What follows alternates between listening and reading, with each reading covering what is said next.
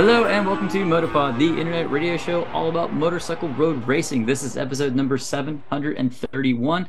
As referenced, Rich and I are together on May 30th, 2023. Rich, how are you doing in the UK? Are you recovered? I'm recovered. It was Memorial Day, so Bank Holiday Monday here in the States. Yes, same here. Yeah, we had, I'm never quite sure. It's either, I think it was what we call spring bank holiday in the UK. So yeah, national holiday, so very nice, and sunny weather in the UK for a change. So yeah, that makes pleasant surprise that was yesterday, hot and sunny. Yeah, it has gotten warm here as well. Lots of barbecuing and grilling and all that good stuff happening. And a lot of good racing on TV for those of you who follow motorsport as far as like auto racing. If you were like me, Sunday was a great day because you started it in Monaco with the Formula One race, which had a little bit of chaos in it. You then went to the Indianapolis 500 that afternoon. And if you wanted to stay up late, you could have watched the NASCAR race. I did two of the three. I could not do all three of them. But it's always a great weekend here in the U.S. It's the unofficial start of summer here in the U.S. It's always like everybody says associates Memorial Day weekend with summer. Kids are out of school. It is summertime, but summer doesn't really start until the 21st of June officially, and then doesn't end until September 21st. So That's enough scientific stuff and holidays. Let's talk about what we're really here for is the show. Just want to say thank you to all the listeners and donators of the show. Very much appreciate it. If you would like to help out with the show, help us to get some of the interviews we got going on here, you can do that by becoming a subscriber and paying, throwing a little money in with going to our website, www.motopodcast.com. There's a link to Patreon and PayPal, and we can donate there. If you just leave a review for us from your favorite podcast player, that'd be great too. That way people could find us because we'll go back up in the top of that algorithm. And I think with that, Rich, we're just going to just hop right in here with I'm going to call it rumors. I'm not going to really call it news because it's just these persistent rumors that are continually going around. I thought we'd at least throw it down and tell everybody what we think about it. So the first rumor here is, and this is not going to go away anytime soon, and that is that Marc Marquez will either retire or he's going to go someplace else and literally buy out his contract on his own to race for somebody else in 2024 in MotoGP. Rich, what do you think of that rumor? Well, first of all, it was vehemently denied by Barber, which you might say the man protested a bit too loudly on that one. So, I mean, it's impossible not to think that there's at least discussions going on in the background. But I'm really conflicted on this one, Jim, because on the one hand, you've seen Marquez and heard him more particularly being very critical of Honda over the last, 9 months, particularly over the off-season. When we had the Valencia test, he wasn't happy there. But, they brought this new Calyx chassis. I know he crashed out of the race in Le Mans, but he was running at the front. So does that kind of placate him a little bit and show him signs that Honda are changing? Which, to be fair to Honda, they most definitely are, because, if they're going with Calyx chassis, Calyx swinging arm, who else knows what else they've got going on under the covers? So they are doing things differently and responding to his criticisms or requests, whichever way you want to couch it. So it's a little bit hard to know which side the coin's going to fall on, really. But yeah, the KTM rumour doesn't seem to go away, and it did pick up a bit of pace in the last few weeks, didn't it? So it's a little bit hard to judge. Yeah, I think we get this rumor because it's a 3-week break, right? We're trying to generate news. You're trying to generate clicks. Yes. This is a story that is out there that we know is going to generate clicks. People are going to look. People are going to want to know what's going on. Is he, isn't he? That sort of thing. My personal take is I don't think KTM is ready for Marc Marquez. They're very close, very, very close, but they're not there. So if you gave them one more year, 2024, to sort of suss the rest of everything out, perhaps maybe bring in that Husqvarna bike that you and I keep thinking is going to happen. Fingers crossed. Fingers crossed. People are drawing a logical line. Marquez has had a lot of support from Red Bull over the years. It's a natural fit for him to go to the KTM. I think if he shows up, it's going to be on a Husqvarna branded bike. Take that for what it's worth. It's my own personal opinion. If he does show up, I think it won't be until 2025. I think Mark has seen that Honda is willing to do things differently to some small extent. We found out from Alberto Puig that they had been working with Calyx for a while. Now, does a while mean since they got to the test at Sepang and Mark basically said this bike is junk, and you've been working since February to produce a chassis for both him and Mir to race at Le Mans? Is that a long time? I don't know. Were they talking to them earlier than this? Don't know.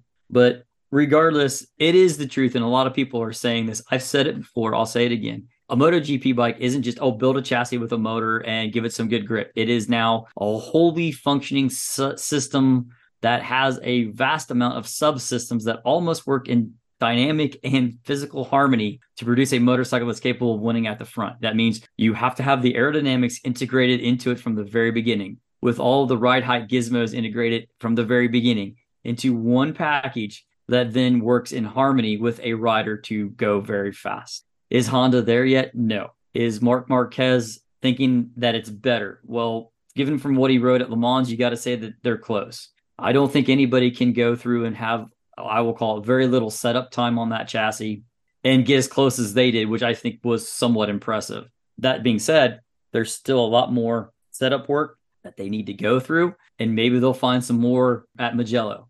Maybe they find a little bit more to make it better. Where the telltale is what does Juan Mir do? Because he's expressed that he is afraid that he will become what Lorenzo, what Pole became in a couple of years. He will be that same thing where he just cannot ride that motorcycle at all. It's very scary to me to think that Mir doesn't even really know or understand how to make the Kalex chassis work.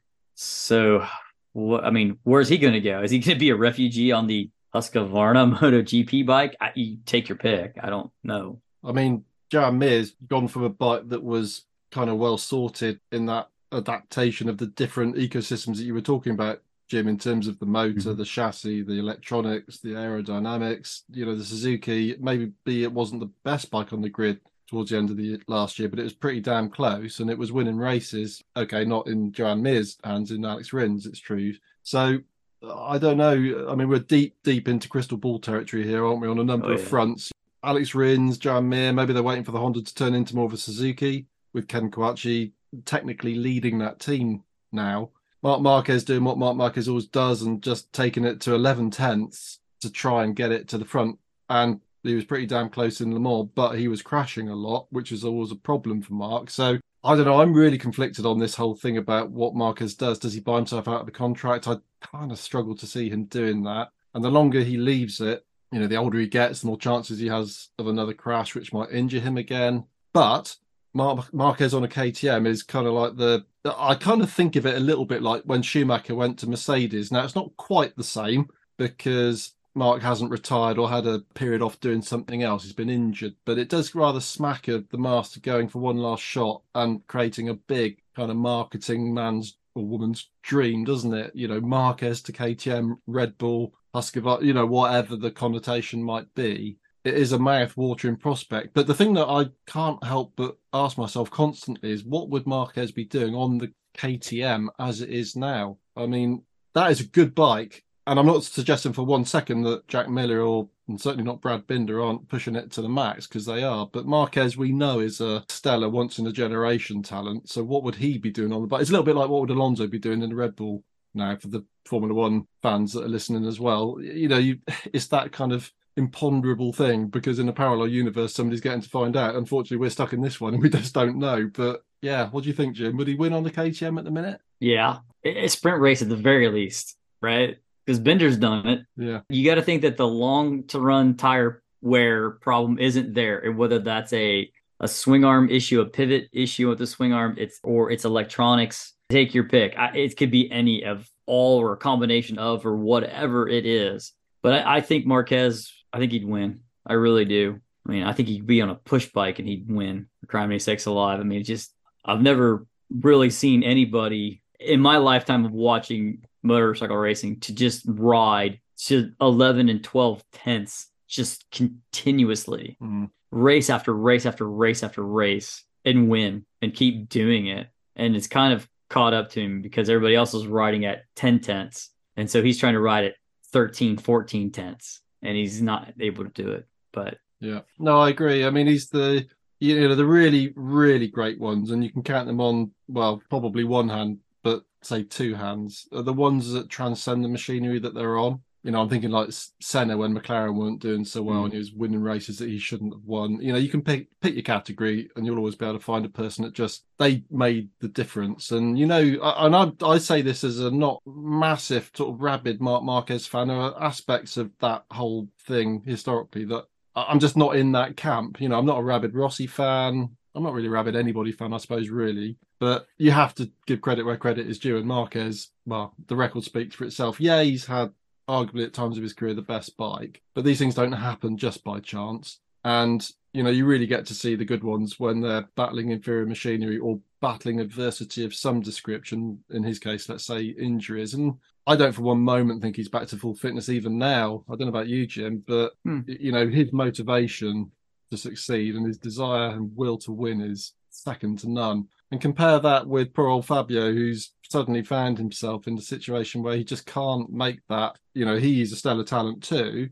but he's just hit a brick wall now with that bike. So there's all sorts of connotations as to who goes where. I mean, that's perhaps a discussion for another time. But the Marquez to KTM thing, I think, will still kick around for a little while until it becomes absolutely clear from one side or the other, despite Pit Barber's protestations. But I'm not 100% convinced. I don't think it will happen, but it's interesting to keep listening and watching what's going on. I'll say this about Pit Byra. He would cut anybody's throat except for maybe Bender's to win a world title. Now, take it for what it's worth. Do you want to have that person, that aura that is around Marc Marquez in your garage when Pedro Acosta is just over here and just out of sight? And I think not everybody's going to say this, but I think we all agree Pedro Acosta is a talent. Is he Quartararo level? Is he Marquez level? Is he Rossi level? We don't know that yet. We've not seen him on that bike. But you got to think that if you're Pit Byra, you're like, well, why do I need the drama that's going to come on from this over here when I have something over here that I'm grooming and taking care of, and I want to show him that I have everything that he needs to be successful. It's all going to play into it. We just don't know where it's going to fall out. It's a story to be watched. It's kind of why we keep giving the whole tongue-in-cheek Husqvarna thing, because who knows if that would happen. But from KTM's point of view, it would bring a sub-brand into the mix on two grid slots that are empty and which Dorna are probably desperate to have filled up. And can you just imagine the sort of the marketing coup that would be Marquez and Acosta, the master and the pupil in the same team, backed by, the behemoth that is now KTM. And let's be honest, I mean, KTM are right up there now. I mean, it's mouth-watering, isn't it? Do I think it will happen? Probably not. I mean, we're speculating beyond belief here, but these are the things that dreams are made of, really. And I, for one, would love to see that. I really, really would. Yep. Well, let's talk about some more clickbait and rumors that will not cease. And that's the fact that Yamaha is going to build a V4. Me personally, I'll start this one off, Rich. No, not happening. Not yet. What I would love to see them do, I know it's banned everybody, but still, I would love to see this. Take the middle two cylinders and make them one oval piston so that you could shorten their stroke up even more and then, have higher revs, right? And then that would let you compact. You would narrow the bike up even more, right? But you could potentially then rev it higher. I know you can't do an oval piston. It's been banned. It's not allowed. I understand. But it would be interesting to see. I just can't imagine Yamaha doing it. They're not a V-twin company. They're inline four, cross plane crank kind of thing, but maybe the cross plane crank needs to go. Maybe that is what the problem is, because by having the cross plane crank, you're going to have a different set of vibrations, which means you've got a different sized balance shaft that has to be in there. That's obviously a frictional point somewhere, right? Or they're going to have to redesign the crank in some way to take a journal out, maybe to get rid of one more frictional bearing that you need to get rid of, something of that nature. But building a V4, they've never really done it. I know Yamaha's made twins in the past. I get that too. But a high performance V4, like what we're talking about, takes a while to build. And if you don't believe me, go ask Pit Byra, because he'll tell you it takes you a while, because that man said, hey, we're gunning for Honda and here we come and we're going to take you down. That was what, 6 years ago that was said, something close to that, right? Yeah, there's no quick path. Right. And there's no direct path to it. There's no shortcuts anymore, people. And I'm still curious what happened to the motor that they had at Misano. I really want to know. I mean, Quattraro, I thought that thing was absolutely amazing. And it's gone. And I don't know where it went. Quite honestly, I don't think Yamaha knows where it went. So what happened? There's something something there that we don't know, and no one's talking. And I think that's the bigger talking point. I suspect everybody else just made similar or bigger gains than Yamaha did, and so relatively they find themselves behind. And it's every time you get on your motorbike after the winter off, you think, and I'm talking personally here, on my sort of my old SV1000, which is pretty slow by most standards, but I get on the thing and think, damn, this thing's quick. And then by a month later, I'm thinking I need something quicker. And it's always the same, isn't it? I don't think power is the problem for Yamaha. I just think it's the package is the problem for Yamaha. It'll be interesting to see, and obviously we don't know, but we've got Mugello not this weekend, but the following weekend. So let's say roughly 2 weeks from when we're recording this. It will be interesting to take note of the top speed traps because Mugello, I'm going to say, probably is the longest straight on the calendar, or near as damn it the longest straight if somebody else, maybe Kota back straight.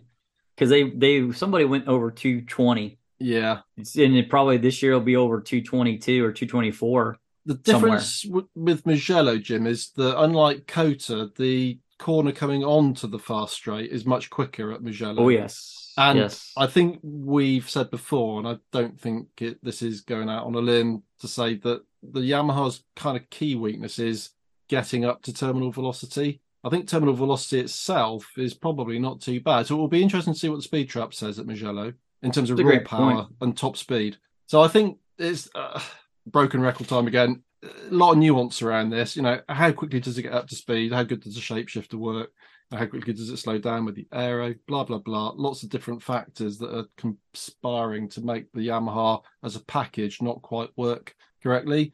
Will they build a V4? I don't think they will because A, it's not in their DNA. And secondly, with a big engine or big technical rules change coming up in is it 26 or 27? I can't remember off the top of my head, but it's a few years away. 25 is biofuel, so they're talking about having a huge cut in horsepower at that point. I think, well, that is part and parcel of a rules package, which we haven't actually heard about yet, but I think there will be changes to the regs, which are likely to have, at least in part, some effect on engine configurations, cost, number of engines, but, all of the usual stuff. That would be the natural point at which Yamaha, if they were going to make a radical change, would do it. Now, that's not to say they're not testing a V4 on a bench somewhere in Hamamatsu now, or no, not Hamamatsu, where are Yamaha based? Oh, that was Suzuki, wasn't it? Wherever they are, forgive my poor Japanese geography knowledge and so on, but they might be testing all sorts of different configurations as the rules currently would allow. But I'm not convinced that they'll go down that road. And I'm not necessarily subscribed to this view that the inline four has completely had its day, because look at Suzuki last year. Again, that was a well-sorted package, and it was winning races against Ducati, against Aprilia, and all the others. So I think there's life in the old dog yet, but Yamaha, I just think, for one reason or another, and I mean, I'm kind of reticent to say it, but I think it's a stale structure, that team, in terms of the management of it. A lot of people have been around for a long, long, long time, and I just wonder whether or not they've just fallen so far behind, and they just need sort of root and branch change, really, in sort of all different sorts of areas of that team. Their big problem going forward now, and we're going to come on to this in a minute, is that they're now losing talent left, right and centre, and I can't envisage that Quartararo will be there beyond the end of his contract. So they've got all sorts of problems in all sorts of different areas at the minute, and it's a long road back to success at the moment as things stand. Unless, you never know, something revolutionary might come out, but that generally tends not to happen. So it's going to be a tricky few years, I think, for Yamaha. Yeah. Well, for those of you yelling at the radio right now to tell Rich where Yamaha is from, come on, it's from Iwata. Iwata, of course it is. Thank you. Yes, I was Hamamatsu is Suzuki, so yeah, correct. Yeah. So I don't know. I don't know what they're going to do. Again, I think Lynn Jarvis needs to go. He's been there since like the 90s or something.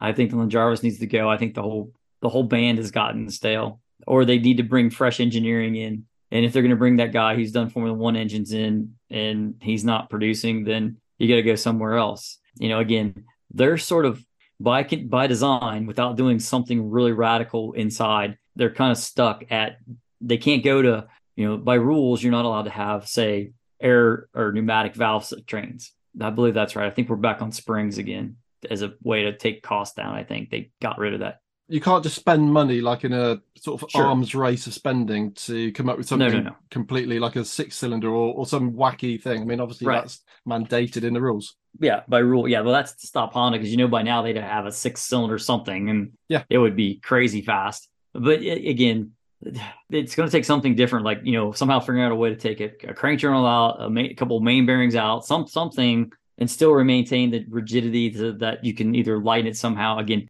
exotic materials are going to be out because it's just the cost. They're kind of hooked into this, and I don't know if they've got what they're going to be able to do. I mean, you think about it, Ducati has sort of a built-in advantage. They can keep revving it because they're going to mechanically open, mechanically close the valves. They don't really care. So, are you now seeing yet again, you saw that in World Superbike. That was the thing. The Ducatis could rev a twin a lot farther than anybody else who had a twin, but that gave them advantage over 750s. And well, then we gave the 750s a 1,000 cc limit, and then Ducati complained, and then it goes back and forth, right? So it's going to take something. I mean, there's nothing that says that Yamaha cannot put their own Desmodronic system in there. Maybe they could turn it a few more thousand RPM. I don't know. I mean, I'm wondering if there's even a rev limit. Maybe there is. Maybe you're limited to 14,000. I don't know, but I think it is limited. I don't know where that is. Okay. Because I know they're allowed 82 millimeter bore. And if you figure out 1,000 cc's are there, you can figure out how far you are with your stroke. And if you shorten that stroke, you're losing displacement, which they're not going to want, but you could rev it higher.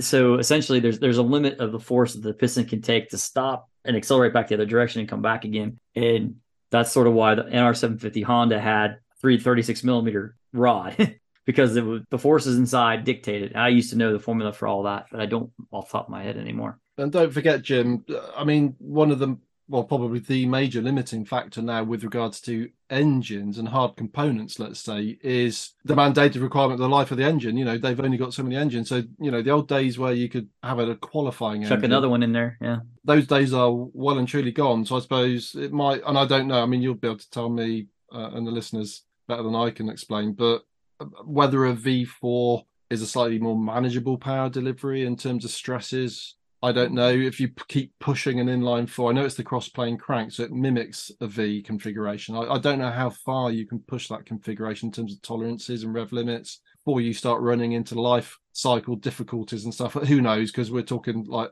top-end engineering in all of these engines and all of these firms now. I'm sure somebody much cleverer than I once said something along the lines of, with regards to motorsport, that making power is not the problem. It's managing power is the issue, and how you put it down is the problem. And there you're into this whole cacophony of chassis, aero, electronics. We said before Portimao this year, KTM were busy rewriting engine maps and codes and this, that, and the other in the software systems. And suddenly overnight they transformed the bikes before. Well, that was what we speculated had happened. Maybe they were sandbagging, who knows? But there's so many facets to all of this. And for me, Yamaha, and probably to a similar, maybe slightly lesser extent, Honda, Suzuki will never know, but they've just got left behind as things currently stand. Not to say they won't and can't catch up, because I'm sure that they can, but with particular reference to Yamaha, you just don't see root and branch change going on as we're seeing over at Honda at the moment in terms of them swallowing their pride and starting to introduce new things in public at race weekends, because let's face it, they don't have private tests that they can really fall back on too much these days, not with their Grand Prix riders anyway. So that's what it's going to take, I think, and they seem to be a long way short of that as things stand. Yep. Quickly, I think it's interesting that a couple things very quickly. Morbidelli can't ride that bike either. So it's sort of like Juan Mir against Marc Marquez and Honda. Yamaha have the same problem. Morbidelli cannot ride that motorcycle fast. Take it for what it's worth. I have no idea why. It's just the otherworldly Quattraro pushing a bike at 12 tenths and Morbidelli riding to 10 tenths, and it's not enough. Now, Michelin builds that new front tire. I don't know. Maybe all bets are off. We don't know. The other thing is where I'm concerned, one for Honda and two for Yamaha, but for slightly different reasons. One is that KTM never really became good until Pedrosa started testing it. He's their mule rider, right? He's the guy who's doing all the mule work. And look where they are now after roughly 4 seasons of Pedrosa giving them feedback. You've got Zarco, who I think is pretty well known in the paddock to be the test rider for Gigi Dall'Igna and all of his crazy ideas. Zarco gets it first, or at least practices with it, decides whether it's good enough, then it shows up on a factory bike. So there's really good continuity and feedback there. it doesn't seem as though Honda has that. I'm sorry, Stefan Bradl is a fine rider. He's way better than I will ever be. I could never beat Stefan Bradl on my best day. But is Stefan Bradl relative to what Honda need? I'm not sure. Obviously, Marc Marquez believes in what he says because he jumped on that Kalex chassis at Le Mans, threw a few settings on it to suit him, and is on the front row and is riding at the front, although be it again at 13 tenths. And Yamaha is the same way, but the Yamaha has Cal Crutchlow. So Honda used to talk about how Crutchlow was so good for them. Marquez even admitted that Crutchlow was good. So it's like, why are you guys missing here? So I don't know. Again, if we're going to talk about the talent on the bikes, let's talk about the biggest bombshell, I think, in years, in my mind, as far as it is the fact that in a shock move, Top Rack, defending World Superbike champion? No, Bautista's defending Superbike champion, right? Yeah. So, but a former World Superbike champion decided he's just leaving Yamaha. Like, sayonara. I'm out, guys. Bye. Hey, thanks for the couple rides on your M1 MotoGP bike, but I'm not going to take it. And oh, by the way, I don't even like your Superbike enough to stay. And I'm going to go ride for BMW next year, which is whoa. I mean, if you saw that coming, wow, can you loan me some numbers for the lottery here? Because wow, I would have never in a million years, I would have said, yeah, he's going to stay on that pad of Yamaha and would keep going. But nope, he's decided he wants the BMW. If your belief was, and I'm afraid I think this is Yamaha's internal belief, was that, hey, Morbidelli's not good enough for our bike. Look at where Quartararo is riding it. So therefore, it's not the bike. It is the guy riding the bike. Oh, and hey, look over here in this other World Championship Series. This is really good guy on our bike, and look how fast it is. If we just put him on that bike, he'll be just like Quartararo. I think that's Lynn Jarvis and their mentality. I really do. And now let's bid him, because I'm sorry, but what are you going to do now? Because is Quartararo's contract up at the end of this year? I know Morbidelli is done at the end of this year, but I think Quartararo's got one more year, right? So he's still got 24 to ride, I believe. Well, it's just a horror show from every degree of the 360 for Yamaha at the minute. They've got a bike which in MotoGP, which it seems to me they don't quite know where to go with it, because I don't think they've got the people with the skills and the recent knowledge to kind of make those direction calls. Quartararo is obviously very unhappy. Morbidelli, I mean, who knows? He busted his knee up bad at Le Mans a couple of seasons ago, I think it was now, and has never really been the same rider since, and is, well, by all conventional wisdom, on borrowed time, although, as a number of people have commented recently, probably will get to stay put next year because simply nobody else will want to get on the bike. And now, I mean, whether Top Rat was ever serious about going to MotoGP, or whether Yamaha MotoGP were ever serious about really bringing him in to the team, it's hard to judge. We know that Kenan Sofuoglu, his manager, had a rather unhappy dalliance with the JP paddock a number of years ago in terms of Moto2, was kind of holding out for a works ride. Top Rack's had a couple of tests. He wasn't, he didn't really set the world on fire, but then what can you expect? Because a MotoGP bike is not the same as a superbike. Tricky to unpick, really, but, if somebody said to me, Top Rat's leaving in Kawasaki, Yamaha, I would have immediately said he's going to Kawasaki, or going back to Kawasaki. That would have been the obvious place for him to go, given that that's where he first landed in terms of superbike duties. And Alex Lowe's, who's Johnny Ray's team, I think, Johnny Ray's reconfirmed his contract to Kawasaki. He's not going anywhere. Bautista's staying at Ducati. Every other seat pretty much is open at the minute. So, I would have seen Top Rack at Kawasaki. Him going to BMW, I don't know. I mean, I know you don't follow Superbike probably, or World Superbike, Jim, quite as closely perhaps as I do, but I mean, that one really caught me off guard. And I know I had a quick WhatsApp with Greg Haynes from Eurosport. He's been on the show a number of times and contributes a lot. He was kind of gobsmacked by it, I think, as well. Is it a paycheck kind of thing, or a BMW making promises? I don't know. BMW, big corporate behemoth, bit like a Honda, talk the game, but resolutely stick to their guns in terms of the way they want to do things. They want to run this software. They want to run this hardware.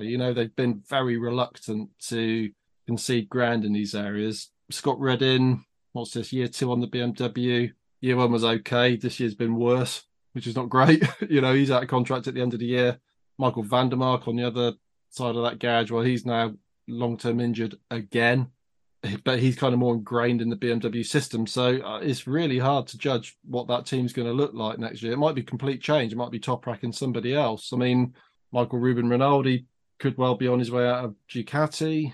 There's all sorts of connotations. I mean, it's just pure speculation, even more so than what we talk about with MotoGP at the moment. But for sure, that's either an inspired signing on both sides, the Toprak side and the BMW side, or it's a bit of a cynical money grab, which might do both parties more harm than good. Hard to say at the moment. I mean, Toprak is brilliant.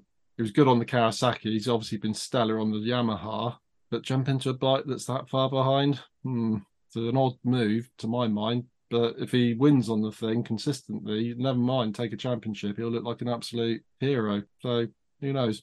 Yeah, Quattro is signed through 24. So him Okay. and Marquez are done with their teams at the end of 24. For me, I honestly, I thought if Toprak was going to jump ship, back to Kawasaki is a logical place. I thought maybe he might slide over to HRC.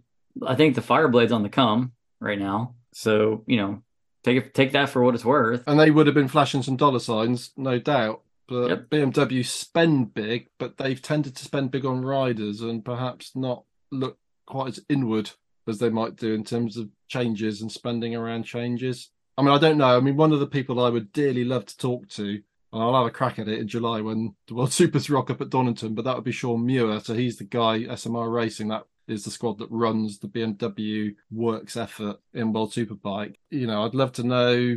Well, he would obviously be in a position where he couldn't necessarily completely speak his mind, but it would be fascinating to get into his brain a little bit and really understand quite how much frustration there would be around what they think that they could do to change that bike versus what they're allowed to do by BMW corporate, because we know that that's a lot of the teams. We've said this many times before, and I've definitely had this conversation with Greg. It's like the teams, they sell bikes for the road or cars for the road, but that really only supports the racing activities. It's a bit like Enzo Ferrari. That was the famous thing, wasn't it? He'd only sold road cars to fund racing them. And a lot of the bike teams, you kind of feel that's the deal, whereas BMW, and maybe you could say this a bit about a Honda, but less so, it's kind of racing's a bolt on to everything else that they do. There's kind of like a sort of a fracture in the strategy almost in a way there. They want everything to be sort of done down a sort of strategic corporate company line approach, whereas to be successful, you have to be much more kind of open to change and try this and try that.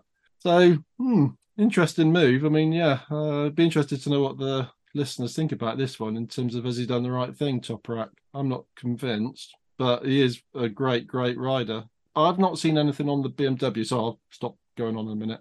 I've not seen other people riding or close to riding the BMW in the way that makes you think, oh, Toprak would be good on that bike. You can see what Johnny Ray's doing with the Kawasaki and think, put Toprak on that thing, and he'd be, with his experience now, he'd be really, really good. Although the Kawasaki's probably held back a little bit technically still compared to the Ducati, but the BMW is a bit of a leap at the minute.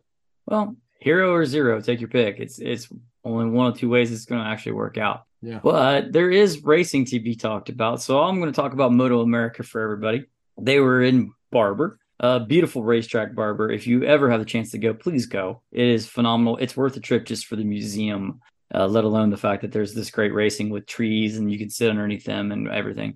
But the race had been moved from its autumn, late September schedule to early in April, which is a change. I guess the Indy cars aren't coming there in April anymore, so they moved this to that point. So it was a bit of a change. According to Scott Bolton, who was there, who has interviews, which you will hear in this podcast, it was a good crowd, he said. So I'm glad to hear that. But let's talk about the first race of the weekend was on Saturday for the Superbikes. The race was reduced from its 20 laps to 16 because of the cold weather and the cold tearing they were experiencing with the Dunlop tires. Dunlop asked it to be shortened to 16 laps so that they could get some data on the tires and see what was going on. Well, with that being said, the man who had been on pole was one Mr. Jay Gagne. And basically, I think Jay Gagne owns Barber because he rode off from the first race. He rode off on everybody, was gone. Nobody was going to touch him in that first race. And literally, he wins it's only in the first race, he only wins by 2 seconds, but he had slowed down significantly on that last lap. The race behind it was his teammate, Cam Peterson, who also seems to be a bit of a Barber specialist. He seems to go really well there. He would finish in second after a race-long battle with Matthew Skoltz. Now, Matthew did fall off towards the end. and he was some 5.5 seconds roughly behind Cameron Peterson when the race ended. But Skoltz on a podium was also good. Now, Skoltz has also won races here, but he did those in the rain. So again, seems like the top three are sort of Barber specialists, if you will, from there. Now, Cambobier got a very poor start in this first race, was very far back, and it took him a long time of battling with PJ Jacobson and Josh Herrin to finally work his way into the fourth position. PJ would be fifth, Josh Herrin would be sixth. Then Escalante, who basically that was where the race was. The race was Herrin versus Escalante in the first one, Escalante being seventh. Then we had Ashton Yates, Corey Alexander, and Hayden Gilman filling out the top 10. On Sunday, the temperatures went up. Dunlap looked at the tires, decided everything was going to be okay. So the full 20 laps were then ran. And again, it was like almost carbon copy. Jake Gagne got a great start. Cambobier got a bad start. Nobody saw Jake Gagne again at all. He was gone. But Cam Peterson, who was second to his teammate with a great start, first lap, first time through Charlotte's Web, the famous corner in Barber. Cam loses the front, throws it away, and that left Matthew Skoltz to be second in the race. Now, this time, Cam had a better race. He was able to finish on the podium in third. He dispatched the Ducati of Herrin early on as at the start. He had a better start so that he wasn't behind Herrin. And then he was racing with Richie Escalante, but he did slowly pull away from him. Escalante has to work on preserving the tire with that Suzuki Superbike so he can be there at the end. But he would finish fourth. PJ Jacobson would then be fifth. Herrin would be sixth. Corey Alexander seventh. Ashton Yates eighth.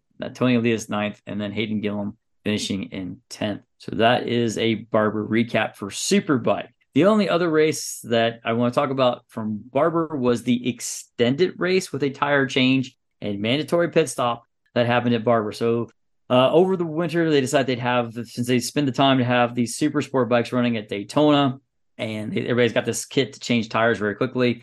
They said, hey, we're going to run 2 or 3 of these events where they're going to be a long race, and it's going to be held on a Saturday. So on that Saturday, they raced a 28-lap race with a mandatory pit stop that had to be made. And what was interesting was they had a time limit. There was a certain amount of time that you had to be on pit road, and it was all up to you to calculate all that out and figure out how long you had to be stationary. It was basically just so that everybody just didn't panic and took their time and put the bike back together again as necessary. But what was interesting was that Xavi Flores wound up winning the race again with the Warhorse Ducati. In fact, he's won all 4 super sport races this year. It was never in doubt that he was going to win it. What was interesting was the rain shower that came in on the track that caused the red flag, as people were caught out on slick tires with rain, which necessitated several high sides and a lot of people going down in the, 13, 14 turns at Barber. So it's that next to last turn, which is a very complicated set of like 3 corners all in one that you loop together. And there was quite the crash activity there. Go check it out on the Moto America YouTube channel. They have plenty of replays of it that you can dissect it and see it for yourself. But after the red flag and the restart and the pit stops, it still didn't matter. Flores won the race going away. Stefano Mesa was second. Then Mazzato was third. Fourth was Gilbert Hayes. Josh Hayes, who had picked the wrong tires to start on after the red flag restart. He went with wets, track dried. It was better to be on slicks and putt through a couple of laps. So bad call by Josh there, and he's probably ruined that. He could have maybe ran with Flores, maybe not. But Josh would be fifth after that pit stop to change tires. Then Tyler Scott sixth, and Hobbs seventh, LaRoche eighth, and Jigovalov in ninth. Hopefully I got that right, Damien. So there's the racing from Barber. And I think with that, Rich, we'll go to interviews from Scott Bolton. Well, let's just say that Scott very kindly getting a bit more involved with the show again, which I'm sure will be gratefully received by all the listeners, particularly the ones that have been around for a good few years. So following this, we'll have Stefano Mesa, then Scott talks with Matthew Schultz. Cambobier is back on again, having briefly appeared episodes ago. Long chat with Xavi Flores, who has ridden just about every bike in every series you can possibly think of. I mean, that guy's got such a catalogue of, unbelievable. And then to finish up, Rocco Landers. So, yes, we'll cut to that now. We'll be back in probably about 20 minutes. This is Scott Bolton, Barber Motorsports Park for the Superbikes at Barber Moto America event, round 2. Here in the Tyler Cycle Racing pits with Stefano Mesa. This is Sunday morning. This was the first weekend that they did the extended super sport race, so there was just one race yesterday, and Stefano finished second in that race. Stefano, thanks for joining us on Motopod. Yeah, thank you for the invite. So, Stefano, just first briefly, I know a lot of our American listeners are familiar with you, but you have been I guess it's referred to in the dirt track racing communities as a bounty hunter. In a way, you go around, have been the last few years, a lot of club races, collecting contingency monies, doing quite well at it. But this year, the Tyler Cycle Racing team gave you an opportunity to race the full season on a Super Sport Ninja 600. And so you've had 2 weekends, the first weekend at Barber, at Road Atlanta, and now this weekend. So what's your thoughts so far on the season? Yeah, definitely. How you mentioned, the last few years we've been bounty hunting on Kawasaki all over the place, trying to find that prize money so we can keep in the sport and keep traveling all over the place, So with that bounty hunt, I was doing a few Moto America events, the ones I was able to come up with the money to show up for, and we were being able to put some solid results being as a privateer last year, and I think that kind of attracted some people and sparked some interest in me, and this year the guys from Tyler Cycles offered me a ride, and they were like, hey, if you can put it together, we'll support it. And I was like, well, I'm pretty sure I can put it together. Just let me try and figure it out, And so I got right to work and called my guy Mike from KWS. He's been building all my club bikes for quite some years now. And I asked him, hey, would you be part of this with me? And he was like, yeah. So we started working at it, and here we are, second race. We've gotten some solid results with the team already.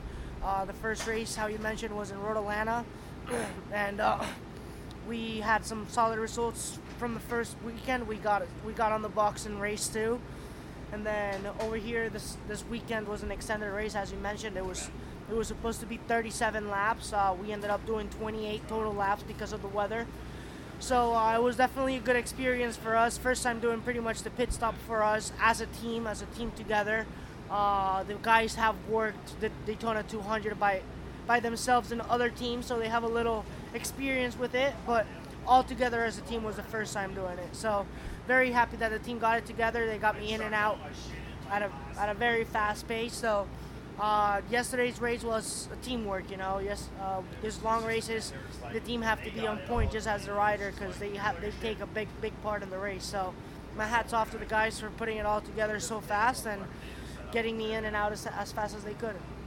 Yeah, well, I think those of us that are, have been seeing you make that occasional appearance in Moto America the last few years and doing extremely well with, definitely a lot more limited resources than some of the teams you were competing against, that we're really glad to see you get this opportunity, and we're looking forward to seeing what you can do, make the most of it.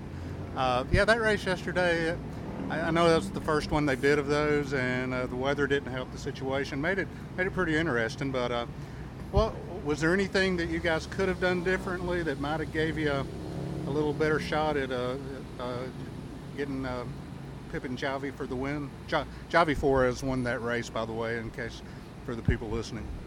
Yeah, so how I said, I thought we had a solid race.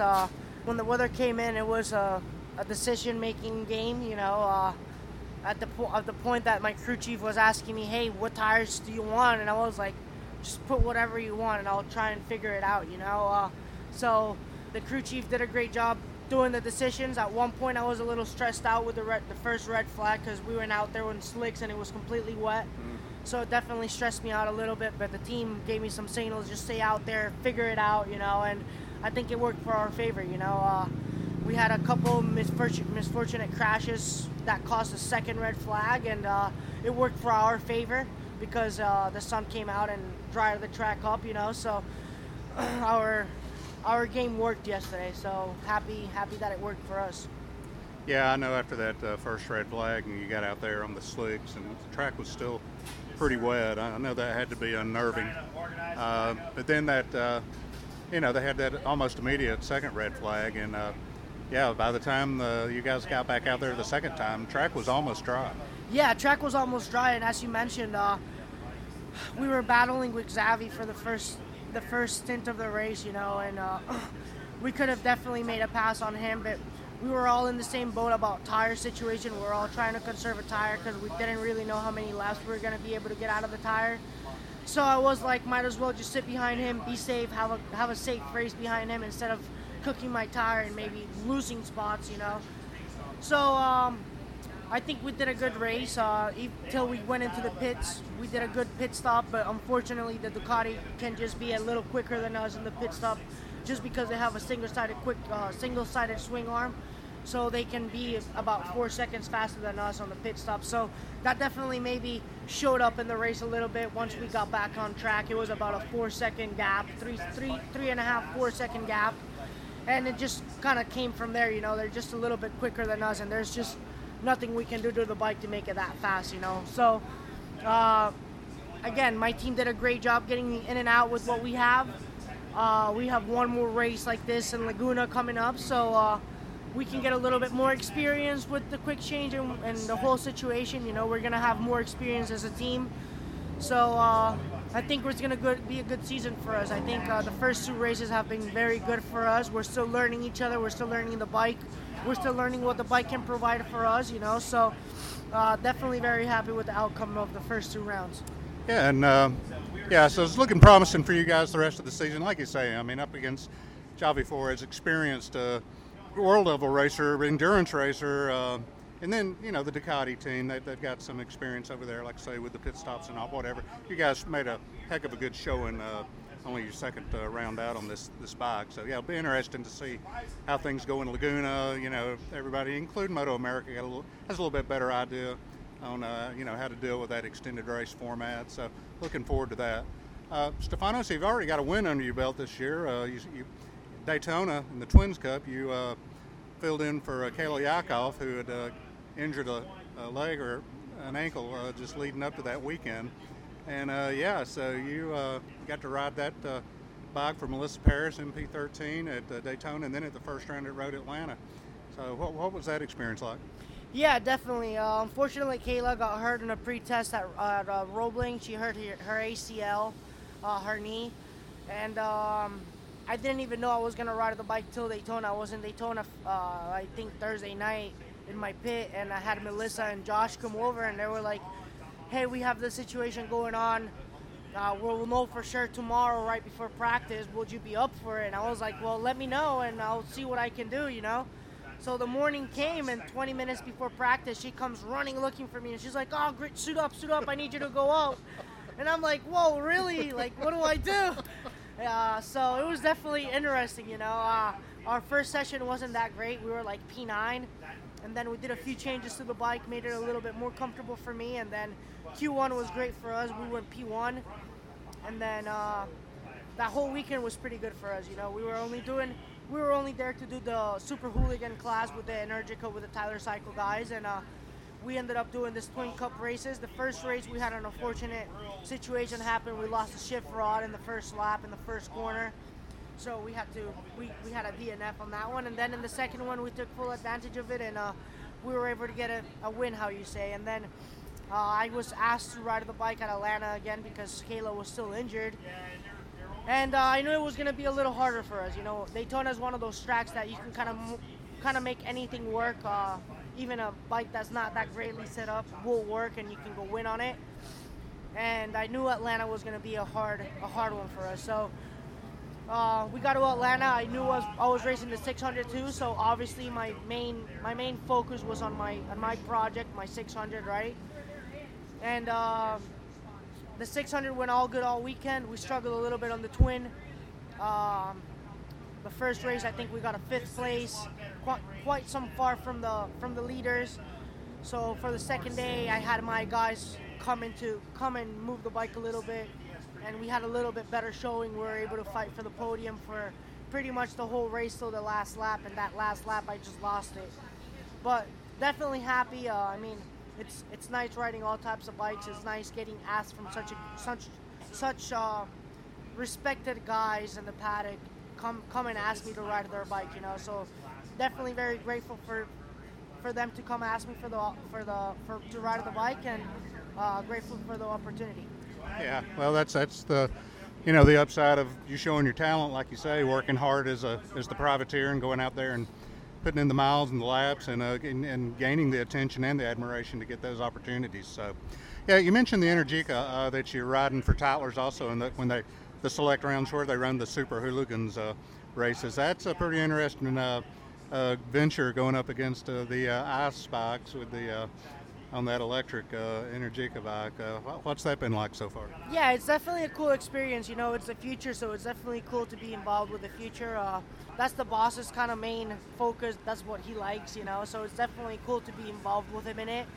And we just got to keep making the bike better, you know. It's an electric bike. We're having a few issues here and there, but nothing we can't solve. The team is working hard to make the bike better for us, to make it more competitive so we can fight with the Indians and all these bikes that are up front. So the Ridge is our next round in maybe like in a month.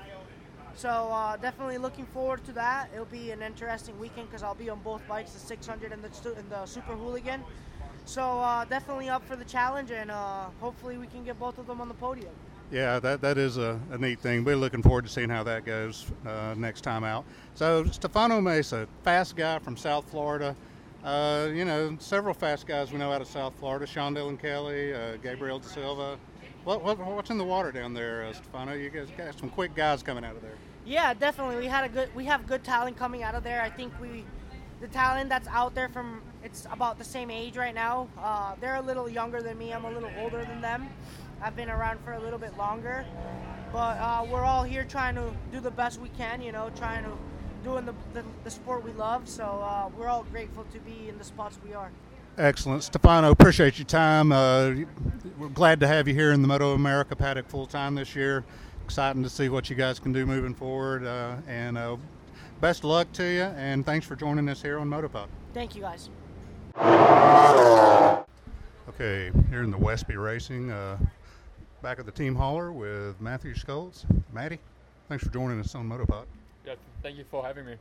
So here we are at Barber, round 2. This is Sunday, race 2 coming up later today. So Road Atlanta, a little bit rough weekend for you, I know, but definitely seemed to have rebounded here in race 1 yesterday. Yeah, I mean, we did a lot of pre-season testing, so we went to the Road Atlanta round thinking that we'd be right up at the sharp end of the field, and, you know, unfortunately we're a little bit further off than we would have liked to have been, but, you know, got a 5th and a 3rd, so, you know, I don't think it was too bad. Then, yeah, I came to Barber. It's obviously one of my favorite tracks. I usually do well here, but, you know, it's not like we started too far back. You know, from the first practice we were really, really quick, showed that we had something we could be challenging up front, and, you know, qualifying went really, really well. 2nd in the first one, and qualifying 2, you know, I was in 3rd place after just using the softer race tire. Put on the qualifying tire, got a red first sector, got a green in the second one, a personal best, and unfortunately got bogged down. But, you know, still managed to qualify 3rd, so I was happy there. And the first race, my start was terrible, and I dropped down to 5th place, got caught up battling with a couple guys. But once I got up to 3rd, I kind of managed to separate myself from the chasing pack of Barber, Heron, Richie Escalante, PJ Jacobson, and kind of moved a little bit towards Cameron and Jake up in 1st and 2nd. But, you know, I think once they kind of have a few seconds on you, you're not going to catch them. You know, so with a couple of laps to go, I just settled and took the 3rd. You know, overall, I think I'm pretty happy there. Just, you know, we could kind of see from lap 5 to about lap 10, 11, 12, I was actually running a couple of 10s quicker than the factory Yamaha guys. So we know we have a pretty good pace at the middle of the race. Just got to clean up the first few laps. Yeah, so I know yesterday there was some question about tire life going into the race. Seemed to work out better than I think some people were thinking. What was your thoughts on that? Well, you know, usually we run the R3 rear tire, which is the softer compound. It's the 0129 tire from last year. They changed the tires slightly. And that was the race tire we used last year here, but it just seemed that in the Friday practice the tire was just getting ripped up after 6 or 7 laps. You know, and the race is meant to be 20 laps. You know, so a couple guys were trying to set up the bikes to kind of run the softer tire and see if they could kind of prolong the life of that. A couple guys were trying to run the R5 harder spec tire and try to maybe come on stronger in the second half. But I think maybe like an hour before the race, the Moto America officials came up to us and told us they were shortening the race from a safety aspect. So that kind of definitely pushed us towards the R3 softer spec tire, and it definitely held up better than what we thought. I think in practice, coming into the pits, letting the tire cool off and heating it back up, I think that really takes a lot of the tire life out of it. So I think when we just put 16 laps down straight consecutively, I think it held up a little better than everyone thought. So full race distance today, I assume. We're not sure yet. We're just kind of waiting to kind of see what the guys say. But the temperature is a little bit warmer today than it was yesterday, and that definitely helps the softer compound tire. But we'll kind of take it as it goes. But even if we just have to put another four laps, going from 16 to the proper race distance of 20 laps, I think the R3 is going to be the choice for us. Yamaha's a little kind of on their tires. But I think the secret to the second race is going to definitely be managing the softer tire, not burning it up in the first couple of laps. Sure. So during the off season, and as far as with the electronics and things, what changes have you guys made? I know you guys have took a step forward from what I understand over the off season. I don't really know too much. I just know that we have a few more channels that we're able to kind of change with the torque and traction control. I think we were pretty limited with the older software package that we used to have, and now we've got a much more current version, so there's just a few more areas that we're able to kind of change and look into, and I think that's definitely helped us. So you personally, anything with your riding style that you've made any changes on coming into this season? At this point now, I just got to trust the system a little bit more, because the last couple of years we've been struggling with really big spin ups out of the corner, and it seems now that this new system has different ways of catching those big spin ups. And I think Gagne is one of those guys that you can clearly see that he kind of really uses the traction control system to help catch the bike, and I think I just got to be more confident on the throttle coming out of the corner and just kind of trust that it's going to catch me. So Matty, I know me and a lot of the other fans, we really appreciate your passion and your emotion. You wear your emotion on your sleeve. Yeah. And we love that, man. I mean, when things are going rough, we know it. When it's good, we know it. But we know what we're getting with you. There's no nothing hid, no punches held back, and definitely I think you're becoming already, but even more so, a fan favorite. And then the Pressure to Rise show, that's really good with you. You and Ned Sullivan, your crew chief, and Chuck, those guys. Yeah. I really enjoy seeing the interaction amongst the team. Really solid setup you guys have here in the Westby paddock. Well, thank you for those words. I think I'm a pretty simple guy. What you see is what you get. Sometimes you got to, watch what I do and say, because I do get worked up a little bit, whether it's on the positive side or the negative side. I think with the whole Westby team, I think it's just the deal that this is everyone's life and their passion. I've been riding bikes since I was 7. I'm 30 now. I moved to this country back in 2016, left my parents, left my family. It's just been a really awesome journey, you could say, and I'm just really living the dream. I'm getting paid to kind of wake up, ride my mountain bike, go to gym, train, race one of the best prep super bikes throughout the whole world, and I just know that I'm very fortunate to be here. Awesome, yeah, amazing what you guys do. One bike team, single rider team against some of these. It's really impressive. So hopefully you and your South African mate, Cam Peterson, can go out there later today, gang up on Gagne just a little bit. Yeah, Cam Peterson's definitely picked up his pace from the 22 season. I think he knows he's on the same package as Gagne, and I think everyone kind of knows that has been the best bike for the last couple seasons. So he knows he's got to pick it up, and he really has. I think it just all boils down to the same deal, which it has been for 2-3 seasons now, is that Jake really flies out there in the first couple laps, and I think if we can just kind of minimize the damage that he does early on, it always seems that we kind of match him from the 5th or 6th lap on. So I just got to really work on getting better starts and holding him up slightly. And I think from the first race of the season, you could kind of see once Bobier kind of stopped Jake running out front early on, we kind of got into a pretty serious battle. So I think that's kind of going to have to be the theme of the season from here on out. Yeah, a lot of excitement for the Superbike class in Moto America this year after Road Atlanta. So, well, Matthew, I'll let you get to it. I know we got the fan wall coming up, and best of luck today, rest of the season. Hope to see you back up on the box this afternoon. Yeah, I mean, warm-up went pretty good. Made a couple of changes. I'm feeling confident. So thank you so much, and hope you put it back on the box. Thanks for joining us on Motopod, Matty. Cheers, guys. Thank you so much. Okay, here in the Tyler Cycle Racing pits at Cam Bobier after race 1 at Barber yesterday, race 2 coming up this afternoon. Cam, what's your thoughts coming into the day after what you guys learned yesterday?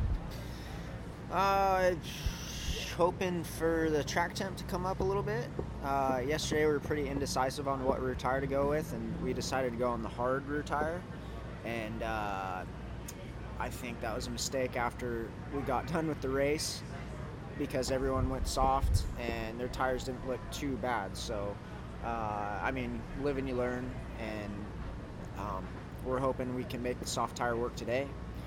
We had a really good warm-up, made a couple changes to the bike, and tried the soft, and I went faster than I did in qualifying. So it felt like we made a step, but we'll see. The tire is shredding up real bad. So we'll see. Hopefully the track temp comes up, like I said, and it's a little longer race today, and yeah, see how it goes. So they have made the call to run the full distance today? I think it's around 20 laps. Okay. So, yeah. So obviously different characteristics to this track than Road Atlanta. Obviously not as much of a horsepower track here, but what pros and cons are you seeing now that you guys are here at Barber after the Road Atlanta weekend? Yeah, I mean, Road Atlanta, we're definitely able to use the legs of the BMW. Here, not so much, because there's not really any long straightaways. But like I said yesterday, it's a pretty good test for us with just this tight, twisty track. I mean, we need to get this thing to turn, plain and simple, if we're going to be competitive with the Yamaha boys. And I feel like we're making steps, and it's just going to take a little time. But definitely the brakes, I believe, are something you guys are good on. That's got to be a bit of a plus here, I would think. Yeah, the thing's really stable on the brakes, and it's obviously a rocket on the straight, but like I said, this twisty track, like you need the thing to be able to turn around on itself and use the grip the tires give. So yeah, I tried to swing on Friday afternoon. I felt like that was maybe a little step. It's pretty hard to say, but yeah, I feel like we're making small strides, but nothing's coming quick. Right. So I know at Road Atlanta, I believe you mentioned you guys maybe had some bids coming later in the season. Anything came through yet? Yeah, we are on some stuff. We still have some stuff coming, and I think one good thing will be the frame. We're going to get a World Superbike spec frame with it's braced a little bit different, and I think that will be I hope that will be a step, but you never know. But yeah, I mean, even with what we have right now, just making tweaks to it and improving what we have now is we're still getting somewhere. So speaking of World Superbike, you and Garrett Gerloff have any communications with him over there on the Bonovo bike, and just characteristics, differences between the Moto America bike and the World Superbike spec bike?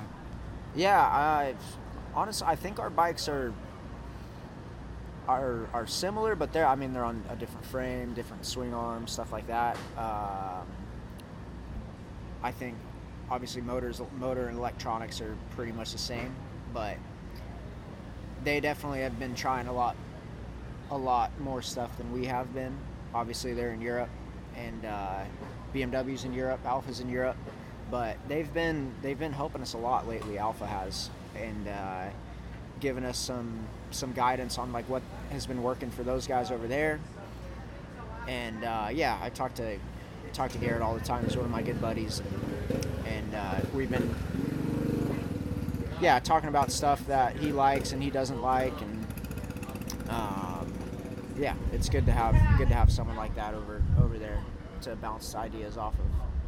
So just on a personal level, how are you enjoying racing this year as compared to definitely last year, maybe the last couple of years over in the MotoGP paddock in Moto2? A lot more, man, honestly. It's just so nice to go home after every race and see the family, and obviously my wife and I have a kid on the way, so it's just nice to be around my family and friends and close ones more often, and not live in Europe. But it was cool. I'm not saying that wasn't a cool experience. It was a great experience, but it's I'm 30 years old now. It's just nice to be home and have a good opportunity here with the Tytler's guys, and got a name picked out for the new edition coming? Little Brody. Nice, like it. Kim, appreciate your time. Best of luck today, rest of the season. Everybody's excited you're back over here. Looks like we got a cracker of a Superbike class coming up in Moto America this year, and just wish you the best. Thank you, man. Okay, here in the Ducati Warhorse HSBK pits with Javi Flores, and Javi has came on the Moto America Super Sport this season, and just taking it by the balls, I guess you could say. Javi, thanks for joining us here on Motopod. Yeah, no worries. Thank you so much. So, Javi Flores, we have American and European listeners here. I know most of them don't need any introduction to this guy. He's if it can be done, he's pretty much done it. Superbike, World Superbike, World Super Sport, MotoGP, all three classes. Everywhere, BSB everywhere. Yeah, I did everything. Amazing. So he thought he'd come dip toe over here in the Moto America paddock, and man, Javi. So let's start at the beginning with Daytona. That was a little bit different beast, I'm sure, and plus the first weekend with the team on the bike. What's some of the thoughts you brought away from Daytona? Yeah, well, the Daytona was a big disappointing for me because I was really looking forward to race there and had a good result there, especially coming for the first time in America with the team and so. But we had a couple of issues on the bike there during the whole weekend that we couldn't solve the problem at 100%. So after 3-4 laps, I had to retire. I had to stop the bike. And it was such a shame because I felt that I could stay fighting for the top 5, top 6 on the race. But anyway, it was a good experience. Racing in Daytona is something that at least once every rider must try. So I enjoyed a lot the time I spent on the track, on the banking, and on the infield. So. Hopefully we can have another chance next year and try to fight for the win, because I think if we prepare well the race and the bike don't have any issues, with more experience by myself also on the track and on the bike, could be something interesting. As many tracks as you've raced in your career, what were your thoughts after the first few laps at Daytona? It was super crazy because we don't have these kind of bankings and this kind of tracks in Europe, and I never been on nothing similar to that one. So the first 3 laps I was completely lost, especially when I came into the both bankings. But I had a good help from Josh Herring, and I was riding with him, especially after during the second session. I was riding a lot with him, and I was learning a lot with him. So that was a huge help for me, and after that I started to feel more natural on the track. Yeah, so good experience. Like I say, I know you would have liked to have come away with a little bit better finishing, but that's Daytona. A lot of things can happen there mechanically, pit stops and all that. But yeah, looking forward to you hopefully getting another shot at that beast next year. So then we move on to Road Atlanta, first regular round. points paying round of the season for the Super Sport class, and I assume it would have been the first time you'd seen Road Atlanta also? I was in Road Atlanta in 2004 when I was a kid because we had a Suzuki Cup race and I was coming here representing Spain. And but I couldn't remember the 100% of the track, and also there was some different points since I came here for the last time. But honestly, I didn't feel completely lost on the track. I had small references, and it was a small help to me to be at least to know where I was. So, come away from Road Atlanta doing the double 2 victories. Pretty impressive. Yeah, it was really good, especially because as well we had some problems on the bike on Saturday, electrical problems, and I had only 2 laps on my qualify, so I had to start on the second row on 5th position. But on race 1, my pace was not that fast as the guys in front of me, but I was strong on the brakes and I tried to stay always on the front to don't let them go and put some gap on, and it was positive for me because on the last part of the race I started to get my pace and I started to be strong, and I could fight for the win till the very last lap. So it was important for me to get these 25 points. And after on Sunday I got my pace. I was more solid on the bike. We made some changes on the bike, and it was helping me a lot. And I've been able to put some gap on the riders, and I was like winning by 1.5 seconds, something like that, and I felt more comfortable in the bike. So winning the both races on the inaugural race of the championship was pretty good for me. Yeah, very impressive. Like I say, first normal round out for the Super Sport class this year in Moto America. So now we move on to Barber. Of course, it's a little bit different. We did the first of the 2 extended races they're having this year, so that race ran yesterday and you won that one. So 3 for 3 as far as the points paying races this year. That race yesterday, first time Moto America had done that, and weather of course threw a wrench into things. What's the thought you brought away from the extended race yesterday? Well, I was really looking forward to this format race because coming from the World Endurance Championship, I had some experience on there, and we've been talking quite a lot with the team on how to manage the race. And unfortunately, it was interrupted a couple of times by red flags because the weather and a couple of big crashes there, and we had to short the race a little bit. So at the end I think we did like 25 laps, but still we had to do the pit stop, which was the most tricky thing for everyone, and we managed really well there. We've been able to don't do any mistake on the pit stop. The guys were working super solid on the bike, and especially because it was raining, then red flag, then the track was drying again, so I put the slicks on the bike, and I was really confident that the track was going to stay on dry. So I tried to stay really focused on that, and on the first part before the stint I put a medium compound tire on the rear. I don't felt really good, so Stefano Mesa was behind me, and I was trying to be conservative, trying to don't get risks. And since I put the bike into the pit and we put the soft tire on, I start to do my pace, 27s, and I put the gap on Stefano, and it was a good win for me. I didn't, honestly, in this weekend I didn't expect to win the race because during the weekend I had to learn the track, to set up the bike, to be on the pace, to be competitive, and especially Tyler Scott and Josh Hayes were quite fast this weekend. I didn't expect to stay on the win, but in the end I felt like I was not the fastest one, but I was the smartest one managing the race, and that was paying off.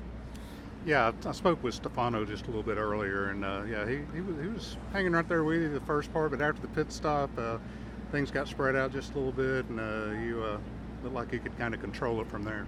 Yeah, Stefano was riding super solid all the weekend, and especially before the pit stop, he was behind me all the time. I was trying, sometimes I was trying to push a little bit more, and he was still there. His bike is pretty fast, he has experience, he's a good rider, and I say, okay, I'm gonna try to keep him behind me and try to stay focused on myself, and when I change the tire, maybe I can do something else. And this is what happened. We've been quick on the pit stop, and I was pulling some strong pace on the soft tire, and I think I broke the race on that moment. But Stefano was quite impressive all the weekend, and I have to congratulate him because he's doing well. He's second on the championship right now. He's been solid, and he demonstrated also in Atlanta. Yeah, so yes, fans of the series, we're glad to have you here. You just up the level of the Super Sport Class 4, bringing your world experience in.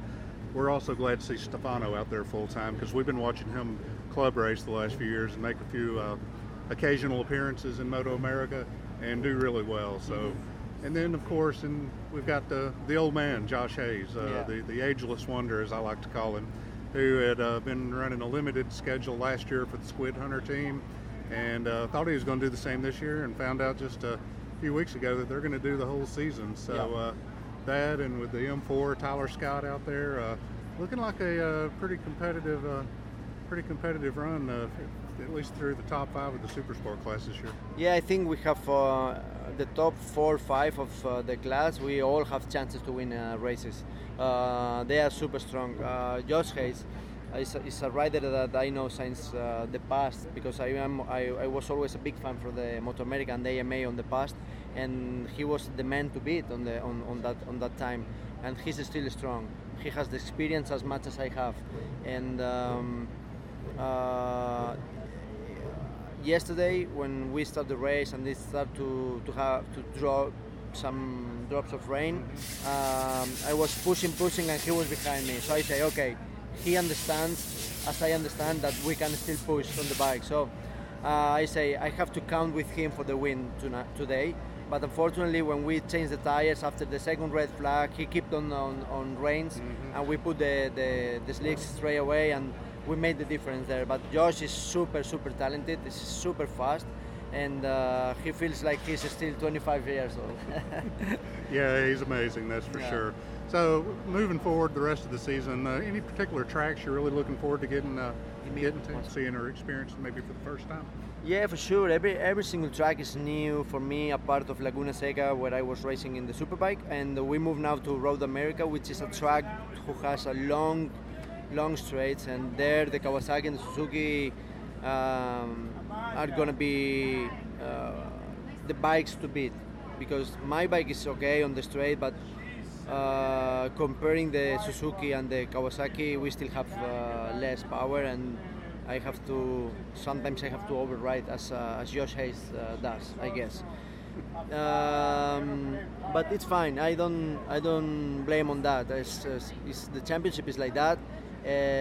We have a good package. They have a good package. Everyone, the top 4 or 5, we have a really proper package to stay on the wins, and that makes the things a little bit harder, because on the Fridays I need to spend as much time as I can on the track, because I don't know anyone, and it's not easy to get the references quick, because we have only 1 hour track on Friday. It's into 30-minute sessions, and this is something that you have to hurry up, because you have to stay on the track, you have to stop by the way to make some adjustments on the bike, but then you have to go out, try to understand quite quick if it's working well or not. So this is something that we had on this weekend. Yesterday when I was on the race, before the race, we made the last changes, and I was not completely sure that they were gonna work well, but luckily they did. The things went okay. So Road America looks like it's a nice track as well, and they paved the whole circuit, I think 1 month ago or something like that. So we are gonna discover a new surface there, so yeah, really looking forward. Yeah, I can really see you taking to Road America. It's probably the most like a European circuit that we have here in America, so I can really see you going well there, but also at the other tracks throughout the year. super talented rider, great team. Excited to have you here, Javi, and look forward to seeing what you can do the rest of the year. Thanks for joining us here. Yeah, thank you guys. It was a pleasure. All right, we're here in the line for Kayla Yakov's autograph line. Rocco Lander's one of her biggest fans here in line. Rocco, man, you're killing it in the Twins Cup, brother. Good to see you out there on the track.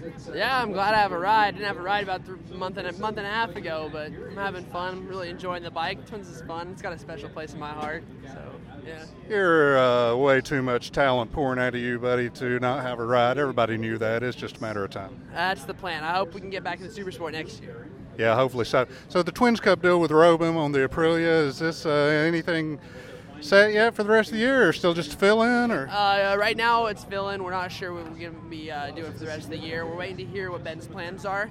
Unfortunately, hurt himself at Daytona, but I'm really lucky that Robin and Rodeo were able to give me a spot on the grid, which I mean, it's pretty sad not to have one. Yeah, for sure, especially a kid of your talent. Yeah, I mean, you hate to get a ride. You hate that Ben got hurt, but, those things happen in this sport. And, opportunity, you got to take it when it comes. Yeah, for sure. No, it's always good, especially when I can come back, like I said, come back to one of my favorite classes. Twins are my favorite bikes to ride, the most fun, just for fun factor-wise. And, yeah. It's going to be kind of hard for him not to maybe try to come up with a deal for the points leader, that's, that puts a pretty good bargaining tool there. That's for sure. I think I'm fourth in the points right now, but I was last in the points last round. So I forgot about that DNF at Round One Road Atlanta, man. That sucked. But everybody knows you out there, brother. You're killing it. Just wanted to grab a quick word with you, and yeah, man, be looking forward to seeing you hopefully out there the rest of the season on the Aprilia and back, giving Hayes, the old man, and those guys fits in Supersport next year. I appreciate you. Thank you. Yeah, that's the plan.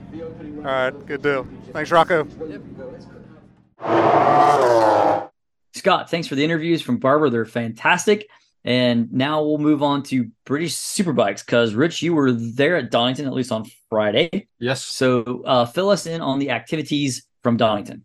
To say it was a packed weekend and a wonderful weekend of racing is an understatement. I mean, the weather, first of all, was really good. It was meant to be a little bit damp and drizzly on the Friday when I went. And happily, apart from the odd little kind of split spot in the air, nothing really ever transpired of any great note anyway. So, I mean, again, it's hard with British Superbike. There's so much action. The standout race, I think, was the first race, the sprint race on the Saturday, because they had a safety car period. And then again, I should have written this all down really, but like a 6-lap dash after the safety car went in. And it was just laps of, you just got to watch it. It was absolutely brilliant. So what should I talk about first?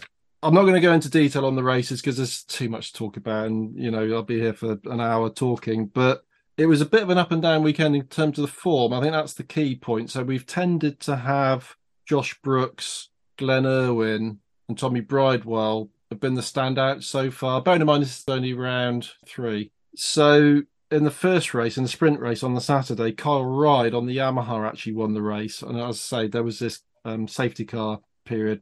Tommy Bridewell was second, and Leon Haslam, who on a year-old BMW, I'm pretty sure it's a year-old BMW anyway, working absolute wonders on that bike. I mean, this is a team he put together. Let's just recap. I think I've mentioned it before, but he put this team together over the winter. So it's a fully sort of, well, let's not call it a privateer entry, because, I mean, this is Leon Haslam we're talking about, and he's got a lot of experience and a lot of people that back him, but that is not a works bike by any stretch of the imagination. And Leon, again, as a guy who's been around a long, long time, really extracting everything out of it. So Kyle Ryde, Tommy Bridewell, Leon Haslam on the podium in the first race. Cutting to Sunday when it was hotter again, we had, bizarrely, a guy who'd been struggling all weekend, really, but Jason O'Halloran won the race. Then you had Ryan Vickers, Kyle Ryde's teammate, after Kyle Ryde had crashed out. He gets his first ever podium in BSB. And Josh Brooks, who was having a bit of a struggle all weekend, he actually managed to get himself onto the podium as well. And then the second race on the Sunday, Kyle Ryde won that race as well. Tommy Bridewell on the Ducati and Glenn Irwin on the Ducati. So Paul Bird Motorsport are having a massive renaissance this year. So what else is there to say? Donington had a brand new track surface, Jim, so completely resurfaced over the winter. Donington was always a little bit infamous for being very slippery and a bit of a patchwork quilt of old and new tarmac, and the riders always used to complain about it. lap times were down significantly with the new surface. And in actual fact, given that the weather was pretty warm, there was a lot of concern about how the tyres were actually going to hold on in terms of wear, given how much grip the track had. But anyway, I mean, pretty much everybody made it through fairly well.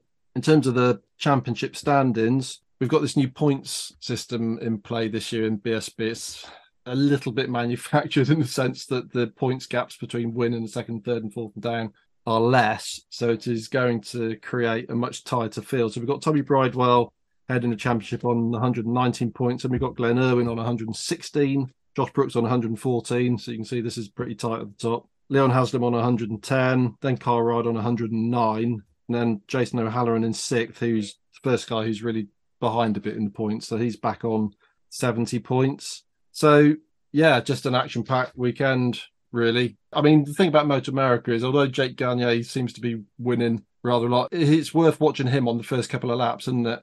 Out of the blocks, he's gone, isn't he? Within 2 laps, he's like 5 seconds up the road, and then he kind of just manages the gap, doesn't he? Yeah, pretty much. It is impressive. It's a bit tighter at the front in BSB, as you said, and again, hopefully not too contentious, but there's a lot of very, very good bikes and a lot of strength and depth in terms of the riders in BSB. So it's all out war pretty much at the front all the time. I managed to have a chat to a few people towards the end of the day on Friday, plucked up the courage and went and doorstepped a few people when things had died down a bit towards the sort of the late afternoon, early evening time. So these are not long chats because they're just kind of not in the pit lane, but out the back of the garages sort of thing. So I managed to chat for about 6 or 7 minutes with James Whittam. Just got his views on the state of play in BSB this year. Then likewise with Shaky Byrne. Now again, Shane Byrne, people will know, multiple BSB champion, does commentary work for Eurosport as well now. Then I managed to grab a quick chat with Tommy Bridewell. So yeah, he gave us a few insights into how things had gone on the Friday. And then what was going to be a kind of 60-second job with Josh Brooks and ended up being I think an 8-minute chat. He's a fascinating character because, he's got all the accolades, that guy. And he's the sort of bloke you think he'd sort of brush you off because he's been around for so long. He probably doesn't like the interference of people just sort of stopping him and asking him questions. But I said, Josh, you got 60 seconds for a question? He said, yeah. And we ended up chatting for 8 or 9 minutes, and he's so intense. He's so thoughtful and concise and honest in the way that he answers questions. Really fascinating. And I'm looking forward to talking to him again. So those interviews are coming up now. Alrighty. So I'm here with James Whittam. James, what do you make of the season so far? Just 2 minutes to sort of tell us what you think is going on, because there's a bit of a change in the pecking order. Yeah, a little bit. I think this year particularly was one of the most difficult years to call. I think we've lost 3 or 4 of the best riders in Taz and in Rory and in Brad. So in particular, yeah. I think that's the natural way it should happen for me. If you win British Championship, you should move on and do some international racing, in my opinion. I agree.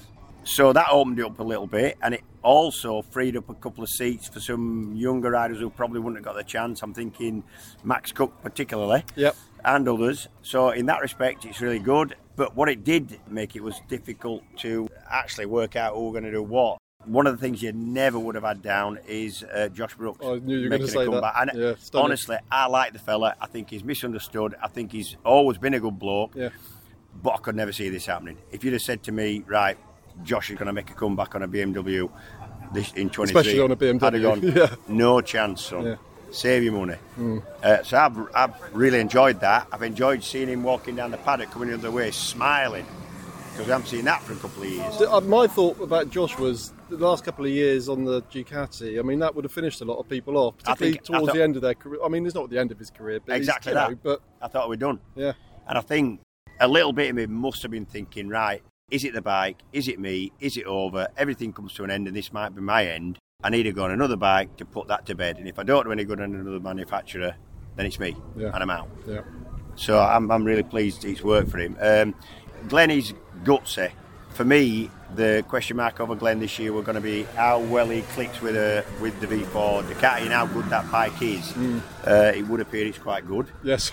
So I think Glenn's in with a good championship shout.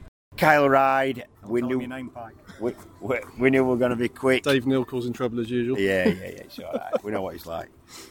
Kyle Ride, I knew we were going to be quick on occasions. I hope he can put a season together. It looks like he's doing a little bit better job of being quick everywhere than he has done before, because it's not his It's not his talent that's ever been in question for me. It's his inconsistency, blowing out on call for whatever reason. So I'm really hoping Kyle can continue in the vein he's going and run at the front most places. Tommy Bridewell, I think he thought he was going to have a good season, and I think he is. Again, I was questioned whether he's going from one Ducati team to another and maybe wouldn't have a better bike than he had the previous year. Were you thinking what a lot of people were thinking, I'm sure, which is that Tommy is a fairly individual sort of a person, isn't he? And the PBM squad is quite known to be a tough environment if things don't quite click. So I don't know how to put this without upsetting somebody. No, I know, it's a delicate point. I thought that Tommy and Mr. Paul Bird would have fallen out by now. However, I really hope they don't, because everybody likes Tommy. It'd be a popular win if he could pull it off. Yeah. But from my point of view, I'm really pleased to see Paul Bird smiling. Championship needs that team at this the top. This paddock needs him like you cannot believe, and people like him, and there ain't many like him. Yeah. He puts a lot of his own effort and resource, more importantly, into what he does, and it needs that, and he does it properly. Look at the damn thing. That's what the paddock needs to look. That is quite some hospitality unit, isn't it? Yeah, and very impressive. You could see that, not just the sort of the joy in his face at Silverstone, but the flipping relief. Do you know what I mean? He's putting a lot of money into it. I did grab a little word with him a few minutes ago, and he said we're back where we should be. Great, and that is the attitude, isn't it? Yeah, absolutely. Just nothing, second best is not good enough. Dead pleased for that. Who else have we got? Jason Halloran, you can never write off, and he would have probably started the season as my favourite if I'd had to put my own money on it. And he's had a rough start to this season. Yeah. At least he's had a rough start and not a rough end, so maybe it'll turn around this year. Hopefully that's the way it's going to work, yeah. So just finally, because I know you need to get off and you sound a bit hoarse after lots of talking today. New track surface here, fast lap times. Looks, I think the two Yamahas on the provisional front row. Yep. Is it going to suit the Yams a little bit more? Do you think perhaps the Beamers and the Dukes won't have it all their own way this weekend? Yeah, I think for the Yams, I think they, with more grip round here, they are able to use the benefit the bike gives a little bit more with grip, i.e. faster stuff, from Redgate basically to the back end of Coppice. So I was discussing it actually this week with Steve Rogers, the boss at McCann's Racing, and he felt that, or he hoped that, and I thought that might be the case. That's not to say anybody else is out of it. I still think it's going to be some good racing around here.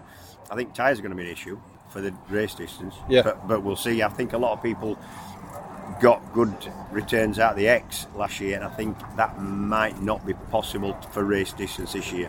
And that Kyle Wright's really looking forward to the fact that he thinks not a lot of people can, and he's ridden here before this weekend.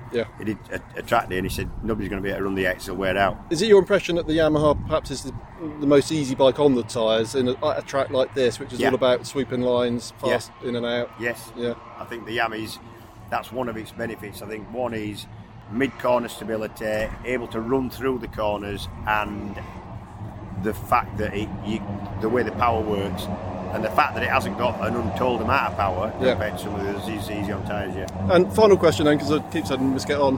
Lots of Hondas on the grid this year. It looked like the bike to be on. I mean, Danny Kent punching above his weight, that LKR team doing a brilliant job. Yeah, I agree. Spud Nesbitt sort of carrying on, perhaps not quite where you'd hoped to be so far. But a little bit. I think I've got a lot of faith in Spud. Great lad. Yeah, great. Well, and the Honda is good. I mean, you've only got to look at the stock now to realise that is a cracking bike. Yeah. And I mean, what I love about BSB, I mean, all up and down the pit lane is just quality, isn't it? Yeah. So, and the racing is just brilliant. Even we're having a little discussion on the pod this week because one of the listeners had written in to say, talking more specifically about Motor America and the fact that the sort of the dearth of sales of litre superbikes now in various markets is kind of causing trouble. And I made the point, well, not in BSB, it's not. I mean, I don't know what the sales are of superbikes, road bikes in this country, in the UK. Nothing. But and it's had no effect. I think it's the best it's ever been. That is the whole. It's a completely different tin of worms we're opening there. Yeah. But long term, when you are racing a road-based class, if the road bikes aren't being produced to base those racing bikes on, you're a bit knackered. So how does this place keep going like it is then?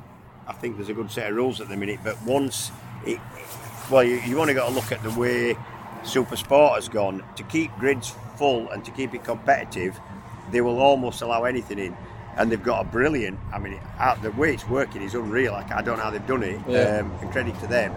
When you can pit a 604 against a 636-4 against an 800 triple, a 765 triple, a 12-year-old 750 Suzuki, and a 955 twin, and have it competitive. But that's because there isn't anybody producing middleweight, essentially 4-cylinder 600s. That's the way Supersport's gonna have to have gone, and I think long-term Superbikes have to do something similar. But at the minute, it's the sun is still shining on BSB. And as long as it's as entertaining as it is, and this is an entertainment business, I suppose, when you get down to it, hopefully the manufacturers will stick around. Well, that's been brilliant, James. I must let you go, but thanks a lot. Talk to you again. Cheers. So I'm just stood with Shane Byrne, legend of the sport and BSB. Shane, what are you making of BSB 2023 so far? A few surprises and a few shake-ups in the order? Yeah, I think the good thing about it is that absolutely nobody seems to know who's going to do what at the moment, do they? Which is what we like, isn't it, at the end of the day? And that ultimately is what BSB is all about. You know, the fact that we as so-called experts can't say, well, I think it's going to be this guy or I think it's going to be this guy. It just goes to show how close the racing is. And two very different tracks so far, but some remarkably similar results from one to the next. So, maybe a bit more of a steer than we're used to at this kind of time of year. But there's a few people that have been caught out with a lack of dry testing and stuff. And I don't think that the order is set as yet. Anybody that's kind of jumping out at you as a big surprise so far this year, whether it be an established rider or one of the new kids coming up? I'm thinking of this guy over here. What might be first and foremost in your mind, given the couple of years he's just coming off? But I think that there's a couple of people that have impressed me so far. One of them is Danny Kent, actually. Yeah, he's really punching above his weight, isn't he, with that team? Yeah, I mean, don't get me wrong, the bike's good, but building your own team and going at it like that's quite impressive. And another one in the same vein is Leon Haslam, because he's ridden everything there is to ride, and found himself pretty much without a ride, so created his own team and sort of started afresh. So to have the kind of will and desire, if you like, to sort of pull all that together as last minute as he did and get out there and be fighting for the podium straight away is really good. Testament, actually, I suppose, to the championship and the rules and so on. That I know Leon Haslam's a big name and he's got a lot of contacts, but as you say, to create a team like that and be running at the front straight away is very, very impressive. Yeah, very good. Josh, you just alluded to, I think he's surprised me. I think that that decision to put him on that bike could have gone one or two ways. Unfortunately, I think he's proving probably 95% of the paddock wrong, because after the couple of seasons that he's had on the PBM Ducati, which is one of the reference teams, and they expect results. He was without being horrible, pretty much pitiful most of the year, and it was difficult to watch. So it's really nice actually to see him turn it around and be fighting for wins and whatever else, and show that the old Josh Brooks is still in there. The talent never goes away, does it? No, what do they say? Form is something, and one's the other. I can't remember what the saying is, but at which point, I mean, you're not so long out of the game yourself. I mean, how is it rocking up to these race weekends? Is it still an itch you'd like to scratch, or racing's done now? 1,000,000%. I'd love nothing more than to get. I mean, listen, nobody's going any faster now than we went back in 2016 here. I mean, the new surface on the track here today at Donington Park seems to be really fast. The lap times today are incredible. But, up until last year, nothing had really moved on that much at all. And you'd like to think that, it was 5 years to the day the other day since my accident. You'd like to think that horsepower and tyres and whatever else have kind of developed and evolved quite considerably since I last rode. So begs the question, why aren't they going any faster? But you should get out there and show them how to go. Well, I'm quite happy walking and talking at the moment, thanks. Yeah. Well, look, Shake, I mustn't keep you any longer, but thank you ever so much for that. It's been great to talk to you. Thank you. Cheers, mate. Tommy Bridewell. Yeah. Bit Monster Ducati. done a lot of laps on the Ducati around Donington Park over the years, haven't you? What do you make of the new surface? How are you finding it? New surface is good, very, very good. Obviously, the old surface, there was too much bitumen joining, obviously, repairs up, and it just made it so inconsistent. So the new surface now is just almost as Donington should be, to be honest. It's kind of like, I don't know how you word it really without being incorrect, but it's what a racer expects. The track should be up to this standard. It's an international level track, isn't it? It should never have bitumen or joining stuff up. That no track should. So, it's what I expected, and it's done well. So all good. Tyre going to last full race distance? It's taking a bit of work, but it's like anything, it's the old surface you roll out and think, tyres aren't an issue. The new surface you think, actually, this is another factor to kind of put in the mix. But I think they'll last. It's just a bit more tyre management. Yeah, and I mean, you've had an absolutely stunning start to your career with the PBM squad. I mean, what you expect? I'm sure it's what you expected. Yes, but has it surpassed expectations a bit? It certainly at Silverstone for definite. Alton Park was strong, but just a few little hiccups on my behalf. Leading mess up qualifying 15th to 5th was a good result, but it was what it was. Winning was nice, but just leading the team in the wrong direction for the last race was slightly my fault. So, but we're building and learning as a team, and that's the main thing. Well, I wish you the best of luck this weekend, and let's see if we can get a few more wins on the board. Thank you ever so much. Cheers, Tommy. All the best. All right. Cheers, mate. One question. Yeah. I've been trying to nab you for ages. Yeah. I'm with Josh Brooks. Josh, you've come off a tricky couple of years, so I'm intrigued to know, what's your overarching emotion? You've had a stunning start to this season. Is it relief? Is it just you knew you could do it? I mean, how do you kind of put the last 2 years behind you and go forward this year with the success that you're having and the feeling? Obviously, you've got a feeling with this bike. Yeah, my career's been long and full of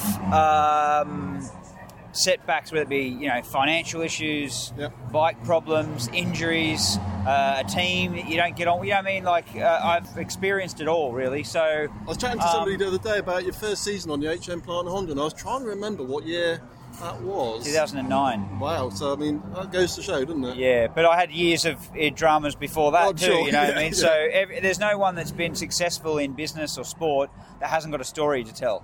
So I think the years of experience have taught me not to lose faith or confidence in yourself. And I didn't, throughout the last couple of years, as you mentioned, with the poor results, I could recognise that, I wasn't braking later than I ever have and still not getting the results, or leaning over further than I've ever leaned over before and still not getting the results. I was riding a bike that I felt was disabled. You know what I mean?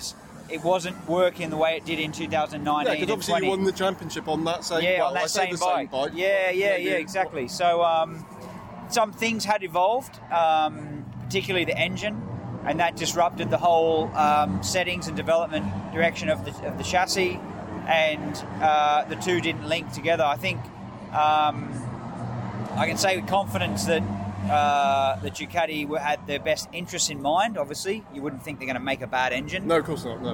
But I think the development was probably more focused around World Superbike than focusing on actually what was needed for BSB. Yeah. So basically, it just ended up with a bike that was difficult to ride. We couldn't produce the results, and I knew that. So I was the eternal optimist. I always tried to find another way to make it work. We didn't have the luxury of changing the engine spec that I wanted, so we had to try and make it work in other ways. And we persevered with chassis position and springs and damping and everything you could imagine, but nothing really transpired into the results that we wanted. There was moments where it showed signs of promise, but then it was short-lived. So once I got onto another bike. In this case, it turned out to be the BMW, which I'd also had bad experiences on in years before. Because of similar reasons. The bike wasn't working. The team weren't correctly prepared for that year, that season, that championship. So the bike, it wasn't fair on the results. if you were to judge the bike on the results, it wasn't fair because it didn't have an opportunity to create good results. So, but that's another story on its own. The point is that once I got onto another bike that didn't have the issues that I had at Ducati, the form and class that I have was able to come back to the forefront. But were you even surprised at how quickly you've adapted to this new bike? No. I mean, I've ridden Suzuki's, Kawasaki's, Hondas, Yamahas, Ducatis now, BMWs. I've ridden all the different brands. I've ridden in Supersport, I've ridden in Superbike, I've ridden in British, I've ridden in Australia, I've ridden in Worlds, I've ridden in Suzuka 8-hour. You know, I mean, I've ridden so many variations of combinations. It's unreal. Huge database of I've got a huge exactly. And so I knew, and that's why I didn't lose faith in myself, because I could feel that there was something wrong.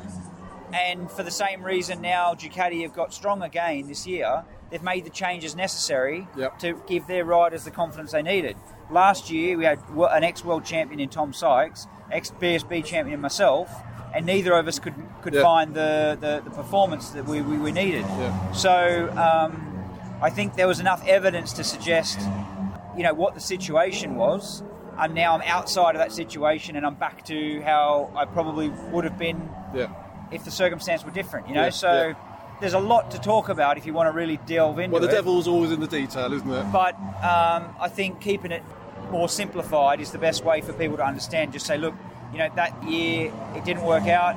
We've moved on to something else, and now it's okay again. It's working again. Well, look, there's nobody more pleased than me to see you back at the front and winning races. Yeah, and thank you. Appreciate I'm sure the same with all of the Motopod listeners. So that was more than a minute. Okay. As always, you give very articulate, well-considered and thoughtful answers. I try to. Detail. I try to. It's great to know, how you've approached, the last few years. It's really interesting. I always try to limit the opportunity of misrepresenting myself or giving information that's like, for an example, because I think it's obvious, doesn't mean people that haven't been around it know it's obvious. You know what I mean? And obviously it's a given that, up and down this pit lane, everybody's trying their damned hardest all the time. Exactly. And sometimes it works, and sometimes it doesn't work quite as well. I try and give my answers in the most sort of like articulated way so that people can understand, from someone that's like within my inner circle that knows most of the details anyway, right to somebody that's new to the sport and just wonders why the guy on the red bike isn't going as good as he did last year. You know what I mean? So you've got to kind of you have to try and accommodate all the different listeners and people that are motorcycle followers. Just very quickly, this weekend, new surface on the track, so a lot more grip than people have been used to. How was it out there today? Yeah, that's right. The feeling was that there is quite a bit more grip available, but it has its evils as well. Tyre wear is horrendous. I don't know how it is for others. I haven't had a chance to sort of like hear the gossip, but our tyre wear is certainly not nothing to be proud of. So yeah, we've got some work ahead of us to try and put on a 20-lap race. A sprint race is probably more achievable. With the tyre wear as well, isn't it, over the next couple of days? Well, that could affect things a lot as well. So like I said, the sprint race being shorter should be able to be achieved by most people, I think. But the longer race is something to be considered, because that'll definitely see some issues at the end with tyre wear and people dropping back and people coming forward or vice versa. So. We'll see what we can. It's going to be interesting. I mean, BSB is always interesting. You never quite know who's going to be at the front, what's going to go down. Exactly. So. Even me, I'm in it. I'm in the practices. I'm in the qualifying, and you start to, create this opinion of how I think the weekend's going to go. And I'm often in the race wondering how I've lost this position or someone else has gained that position. And it's. I think that's the beauty of BSB. It's always entertaining. Yeah. Well, look, we wish you the best of luck for the weekend. Hope you get another win or two under your belt. Things go well, and thank you. Thanks for your time. Cheers, and we'll mate. hopefully catch you again later in the season. Thank you very much. Thanks, Josh. Mate. Cheers. All right, Rich, this is some great interviews from Donington. Just quickly, folks, the TT, the Isle of Man, is running. It was happening now. I believe it's been practice week and qualifying has gone on. I can't tell you who's at the top right now. I haven't had time with work and other things to be able to look at it. But I will tell you this, Mark Miller, super friend of the show, Mark Miller, is a commentary voice for the Isle of Man TT pay-per-view, if you will, off their website. He is doing all the qualifying and racing as a commentator, as a color guy. So if the voice sounds familiar, that's because it's Mark. So be sure to watch the TT. And with that, remember to ride safe. Cheers, everyone.